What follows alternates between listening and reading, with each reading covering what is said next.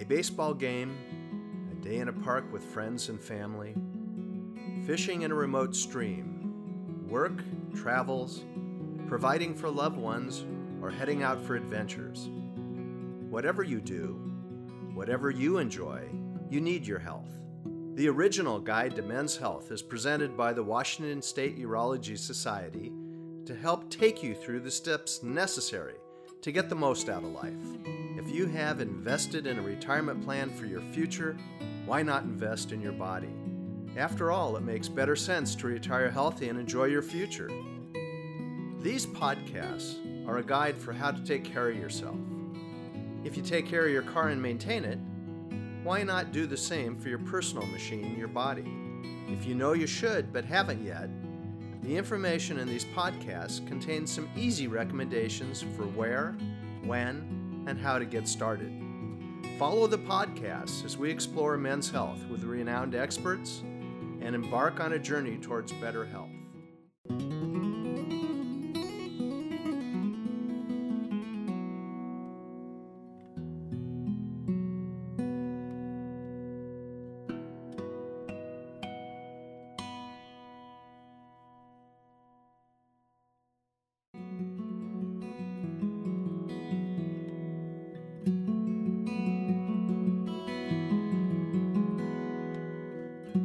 Family medicine is for everyone, whether you're single or have a family, whether you're healthy or unhealthy.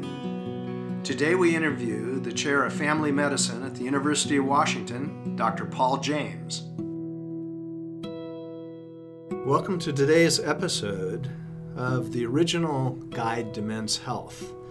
Today we're going to review choosing a family physician, and we're fortunate to be interviewing Dr. Paul James. Dr. James is the Chair of Family Medicine at the University of Washington, previously serving as the Chair of Family Medicine at the University of Iowa. Dr. James is an active clinician, educator, and researcher, and he has held notable positions in leadership in many key national organizations. It's a pleasure to have Dr. James review with us family medicine, choosing a primary care provider, and helping us look at why you should. Dr. James, thank you for joining us. Thank you, Dr. Pellman. I think most folks wonder, what is the difference between a family doc, primary care physician, versus an internal medicine primary care physician, and what do they need? So first of all, they are both excellent sources of primary care. There are a few differences. Predominantly, family physicians are trained to take care of the majority of your healthcare needs, which would include things like your mental health concerns, so things like depression, anxiety, or concerns about memory loss.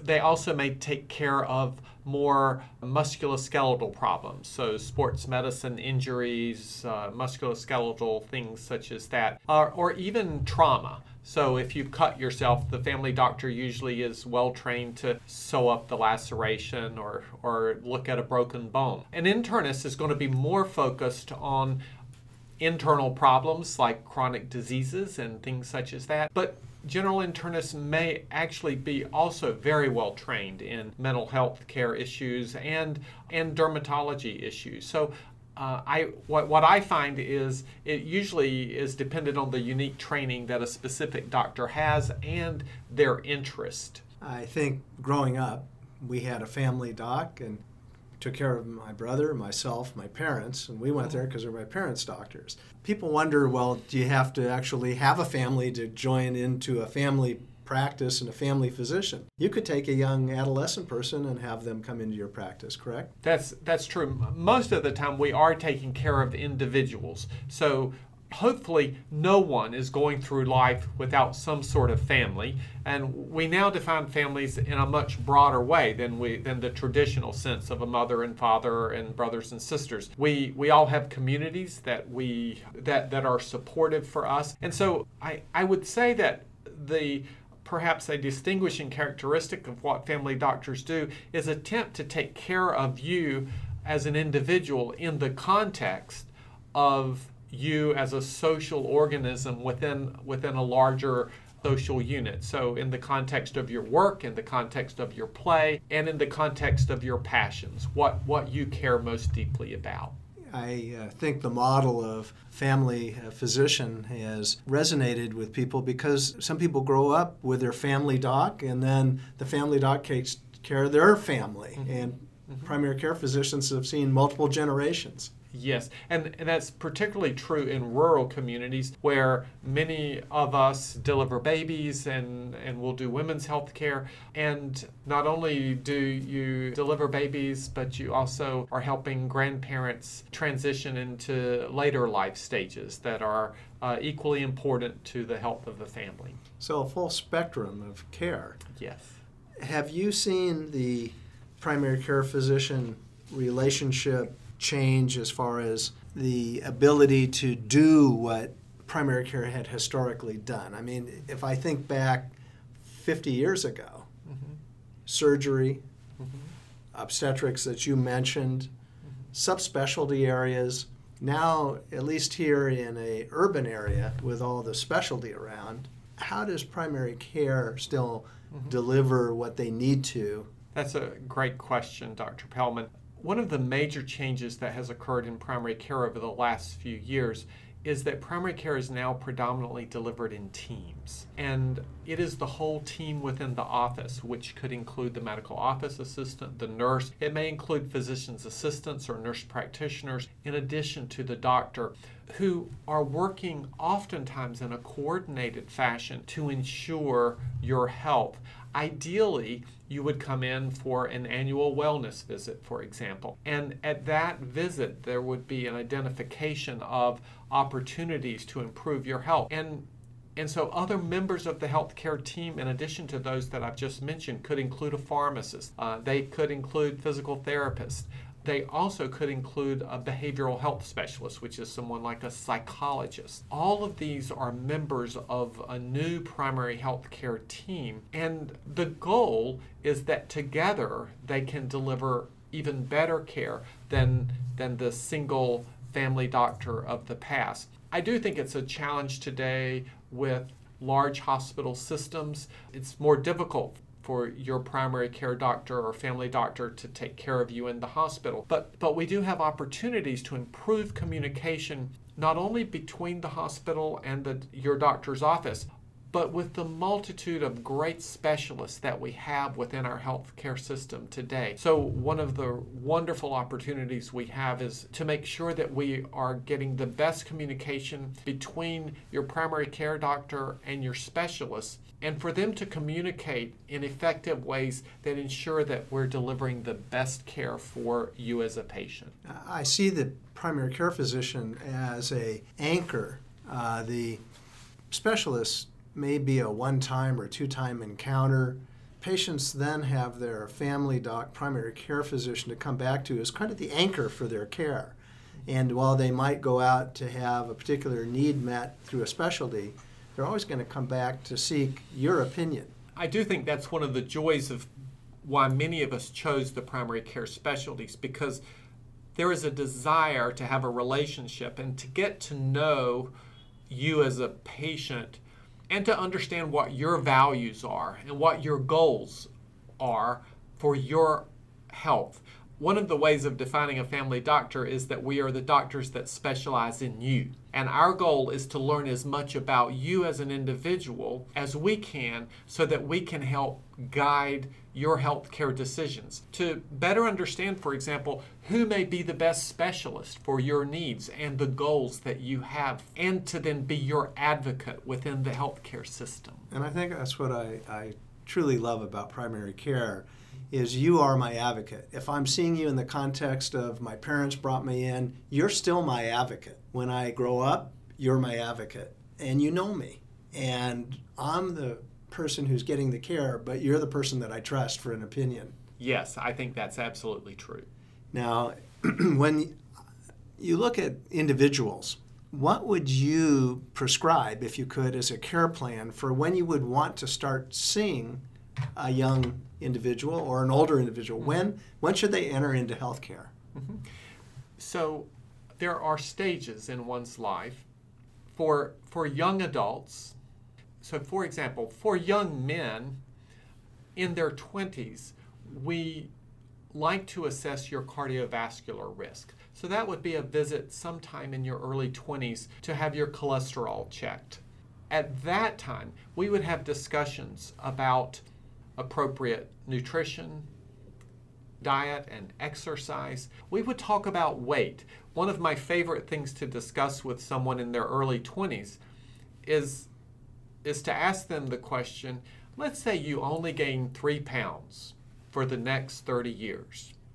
So you're 25, you're going to be 65, and you only gain 3 pounds. That's not much. But by the time you're 65, that 180-pound person is now 280 because that's 90 pounds of additional weight gain. And so we have discussions about the importance of monitoring portion size and being attentive to the fact that we're not getting taller anymore, and we need to look at our at healthy lifestyles. In our 30s, we continue those discussions, and we also talk about the importance of building good social relationships, healthy relationships. I often say to young men, be sure that you tell the people that love you that you love them and look after them throughout their life, because those relationships are the ones that are going to be important to you as you get older. In your 40s, cardiovascular health becomes more important, especially concerns about blood pressure and cholesterol. We also then begin to ask about your family history and cancers, and specifically whether we need to start screening for any cancers earlier. Most of the cancers we begin to think about screening are at age 50. So for men, one of the discussions that's really important to have with your primary care doctor is about, for example, prostate cancer screening. It is a controversial area, but it's an area that I think it's important to talk about and consider testing for, especially if you're in a high-risk group or if it's in your family history. What about an adolescent male who may not have a pediatrician, who is wondering about sexual health issues? Mm-hmm. How would they go about getting an appointment as a teenager? Mm-hmm. Yes. So it's important that they know that if they come to a primary care doctor with questions about sexual health, first of all of that visit and health care information is private, and it's not shared even with parents of a younger adolescent, because issues regarding sexual health or potential family violence or even mental health concerns are protected health information, and they should feel comfortable that they are going to be protected by the doctor in asking the important questions that need to be asked. Your question also highlights for me that is one of the areas that I forgot to talk about, which was sexual health. And so we oftentimes will do screening for things such as sexually transmitted illnesses throughout young adulthood to ensure that someone is maintaining health. And we also spend significant time discussing safe sexual practices. So if a teenager picks up the phone, calls a primary care office, and they of course say, well, what are your needs and how old are you? They're not going to be told, well, you can't come without a parent. That's correct. They'd be able to make the appointment. They'd have to figure out some means of coverage. Yes. But still, they're able to come on their own. So it shouldn't dissuade them from the potential of making an appointment. That's absolutely true. And the relationship would then continue as that person ages and they've entered into the healthcare system. When would you like to first see somebody? Well, I think anyone who has questions about some symptoms that they're having that are not explainable, or if they have questions about how they can maximize their health, I think that's a good time to come see your physician. There's not a right age, so as young as 18 or being a teenager, when you have questions such as this, I'm not sure there is a bad time to come see your primary care physician. And then, usual young healthy person, what would be a care plan for frequency of visits? I mean, is that a yearly? Yes. Or? So if someone is doing well and is healthy and the doctor has not identified any health risk, between the 20 and 30 range every few years. So 3 years is perfectly fine. If there is a health concern, like a question about your blood pressure, then then the physician will likely ask to have you be seen more frequently. So as needs come up, sports injuries or pains or colds or something that is worrisome to somebody, they would then make the appointment then. But just routine would be an interval, if they're healthy, of a few years at that point. Yes, and so I will say that this is a really great question to ask your doctor when you're at your visit. What would they recommend? Because they're going to be able to give a much better answer to that question based on your personal health history and your physical exam. So you just set up the next important topic is how to find a family doc and how to get the most out of the visit, how to come prepared. So in today's world, I think central to this question is who will your insurance pay for? I think we're all concerned about the cost of health care. And so I think I would first begin by asking your insurance provider who are the doctors that are within their plan, because those are likely to be less expensive for you as an individual. Understanding that, the things I would look for are they a board certified family physician? So in family medicine, those would be certified by the American Board of Family Medicine. Other things to look for, though, are offices that are affiliated with health systems that you may trust. So, for example, here at the University of Washington, we're a part of UW-Medicine, and I think many people may choose to go to a family doctor that is affiliated with a hospital or health system that they trust. Other important contributors are how accessible are they? An office where you can be seen at a time that's convenient for you and is reasonable for you is an important consideration. And I don't discount at all the importance of asking family and friends about doctors that they have seen, that they trust and have found to be. Now, if I'm making my first appointment with a family physician, is there something I should do as a patient to get the most out of the visit? How should I come prepared? What should I be ready to ask? Or what material would you need to know about? Most of us now will send you a questionnaire before your visit, and this is intended to help organize your thoughts about your own personal health. So most of us then will have questions about your diet and your exercise, your family history, your medical history. So what surgeries have you had? What are operations? What medications do you take? And in addition to medications, if you take other things such as supplements, your doctor would want to know those things. And so to have all of those things written out would be extremely helpful. Other things that we'll ask about are your exercise habits, your smoking habits, your drinking habits.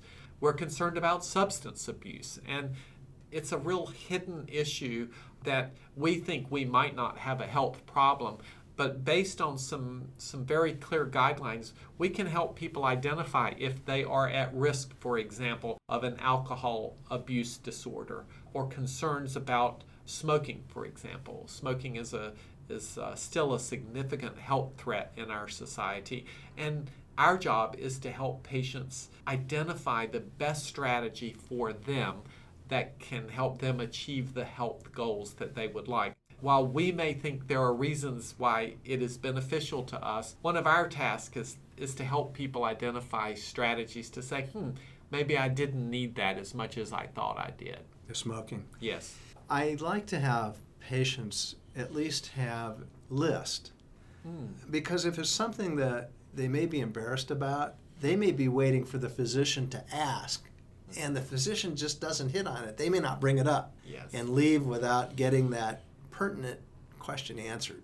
That's a really important point. And many times the visits may be compressed because the doctor is being expected to then go to their next patient. So having your questions written out, and I would say then prioritizing your top 2 questions is really, really important, because the doctor may not have time to get down to questions number 8 and 9 if you have a long list. So I would really emphasize the importance of prioritizing your questions and making sure that you get to those top 2.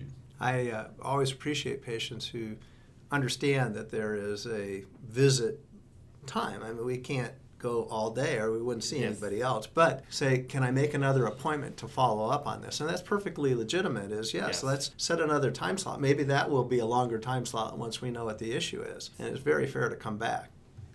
Absolutely. And that is an important element that many excellent primary care doctors do. The first few minutes should be about agenda setting. And at the very beginning of the visit, many times I'll have to say to a patient, well, we're going to have to save those things for a later visit. Let's address this important thing today. And I think that's the hallmark of good physicians is they're clear about what we can expect during this visit today. And then referring back to concerns, say, smoking, we now have strategies that work very well for these issues, smoking cessation, addictions, depression. It's really an emphasis now on making certain that we've covered these topics, but the patients need to make us aware of them. And then there are strategies for dealing with them. That's absolutely true. And that's why it's important that today's primary care offices have some of these support personnel, such as the psychologist, that can immediately provide strategies for patients to begin to change their health behaviors. None of us are perfect at living our healthiest lifestyles, and yet we do find that all of us have opportunities to do a little bit better if given the right encouragement and the right strategies. And I think that's an important role of your primary care doctor. Again, the difference between a practice that's here in an urban population versus being out in a rural population where the primary care doctor may be the only health practitioner for miles around. We're going to see a difference there. There will be, although many family physicians are well trained in behavioral health strategies, and they also have access to some community support services. They may be at the local rural hospital. They may be affiliated with organizations within their community. And I think many family doctors have learned that they need to identify those resources for their patients. But you're right, the best way, though, to have them addressed is to bring them up with your doctor. With your experience of rural medicine and broader practice, what are some of the key things that happen in a rural population? Surgery or deliveries, pediatric care? What other? Sure. So in a rural practice, because you're the only doctor in the community, you're taking care of everyone. And that means newborns and mothers who are pregnant and GYN, gynecologic care, as well as elder care and taking care of patients in nursing homes, or even making home visits, which are a very rare thing in urban settings, may be more frequent in rural communities. And I think in part, though, that also helps you in some ways to get better care, because the doctor tends to not just know you from your visit, but they may know you from taking care of your mother or your spouse or your children. And there's a certain joy that comes with that, even for the doctor. Yeah, I think that connection with the whole family and understanding their environment, where they're living, certainly has changed over time, but I think it's the essence of taking care of people. Well, if we wanted to then look at primary care physician. Dr. Pellman, it's important to remember that in rural communities also, the family doctor is also taking care of the patient in the hospital, likely delivering the babies in the hospital, in the nursing home, and actually even doing the emergency department. That's a stark difference than what we have available today in our more urban environments. And in the urban environment, the primary care physicians used to go to take care of people in the hospital, but it wasn't very efficient for them. They had to leave the office, travel, go back. And so in our current situation, at least in an urban environment, we now have hospitalists.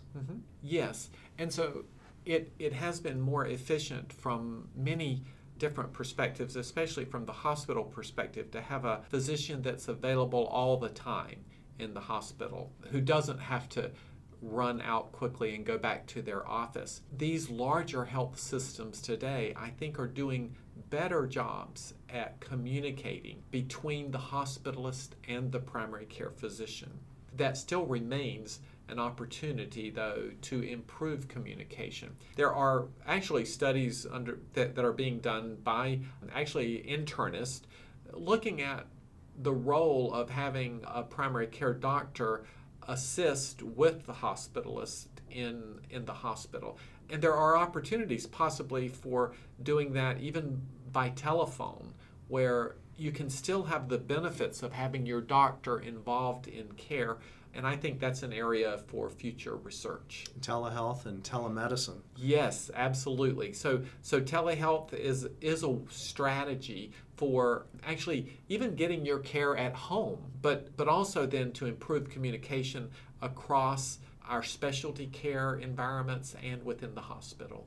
If we were to design a perfect delivery system, what would you like to see as part of the most efficient and patient-accepted care team? Yes.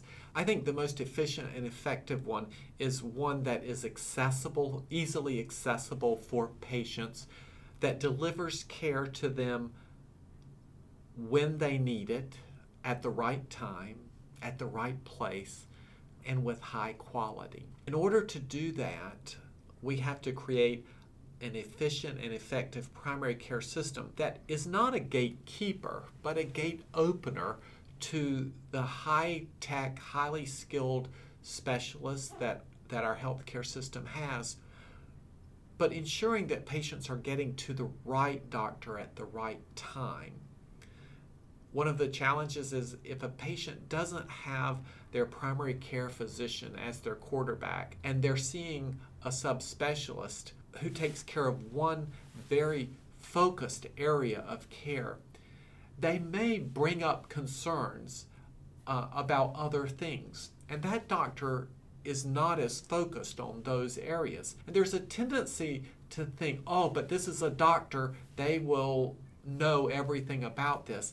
And I think it's important for patients to know that they need to come back to their primary care doctor when they have unanswered questions, to just, again, look with fresh eyes and make sure that they're getting the right care at the right time, at the right place. That's probably what I would recommend. I will ask you just for one last piece of information. Many patients come in and they'll encounter a physician assistant or a nurse practitioner. And how has primary care incorporated we call them physician extenders, but these are practitioners who are really linked to the practice. How have you incorporated them into the practice of medicine? Yes, they are, I think, ideal members of the primary health care team. Many patients may actually have a physician assistant or a nurse practitioner as their primary continuity provider. I do think in the ideal setting of primary care, it is optimal if they are working with well-trained physicians so that we are taking advantage of the full resources of the primary care environment. So in summation, the bulletproof young man who has nothing wrong says, why do I need a doctor? Your advice would be? Exercise, eat healthily, come in and see your family doctor to get your cholesterol checked and your blood pressure checked. So for that young healthy guy who says, I'm invincible, I would caution that we don't always know how invincible we are. And you may be overweight and not know it. Your blood pressure may be up. That is the silent killer. Your cholesterol may be high. For those reasons, I do think at some point in your 20s, you need to see your primary care physician, and they need to do a thorough assessment of your health risk. In that way, we can assure that you can achieve your life goals by avoiding premature death and disability, by achieving your goals of being the best person you can be, and living a long and healthy life. Well, Dr. James, thank you. We truly appreciate your taking the opportunity to give us some perspective of having a primary care physician and family medicine. Thank you very much. Thank you, Dr. Pellman. This completes another podcast chapter of the Washington State Urology Society's original Guide to Men's Health. This is Dr. Richard Pellman reminding you to take care of yourself. The Washington State Urology Society wishes to thank all contributors who volunteered their time and knowledge. The information presented is the opinion of the speakers. The Society also wishes to thank Sean Fox for his invaluable technical assistance. Music theme, San Juan Bells, written and performed by Dr. Dave Whiting. The podcasts are the property of the Washington State Urology Society. Reproduction and use without the express consent of the Society is strictly prohibited. For more information about men's health, visit wsus.org or visit your physician or care provider.